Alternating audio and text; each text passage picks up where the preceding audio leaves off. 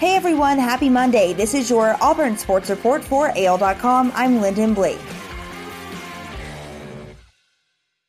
SEC Commissioner Greg Sankey expressed high to very high concern over the possibility of playing a football season this fall.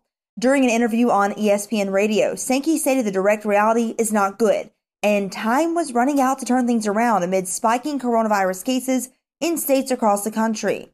The SEC Commissioner said, "The reality right now is the trends in our region, in our nation, are not in the positive direction for being able to have normal experiences." A top safety target for Auburn elected to stay closer to home.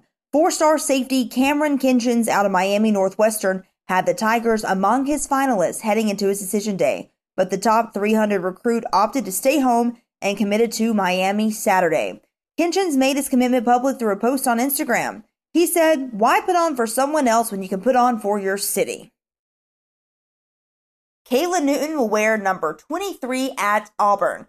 Cam Newton's little brother took the 2 from Cam's time at Auburn and the 3 from what he wore at Howard to come up with number 23. Kaylin shared the first looks of him in an Auburn uniform Sunday on Twitter.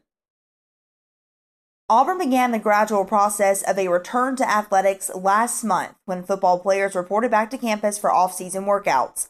The program initially had 3 players test positive for coronavirus upon their arrival, with all 3 being asymptomatic.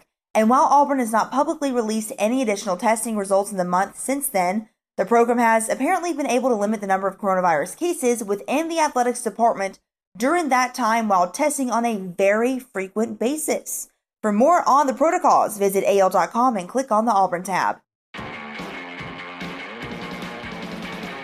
That's your Auburn Sports Report for AL.com. I'm Lyndon Blake.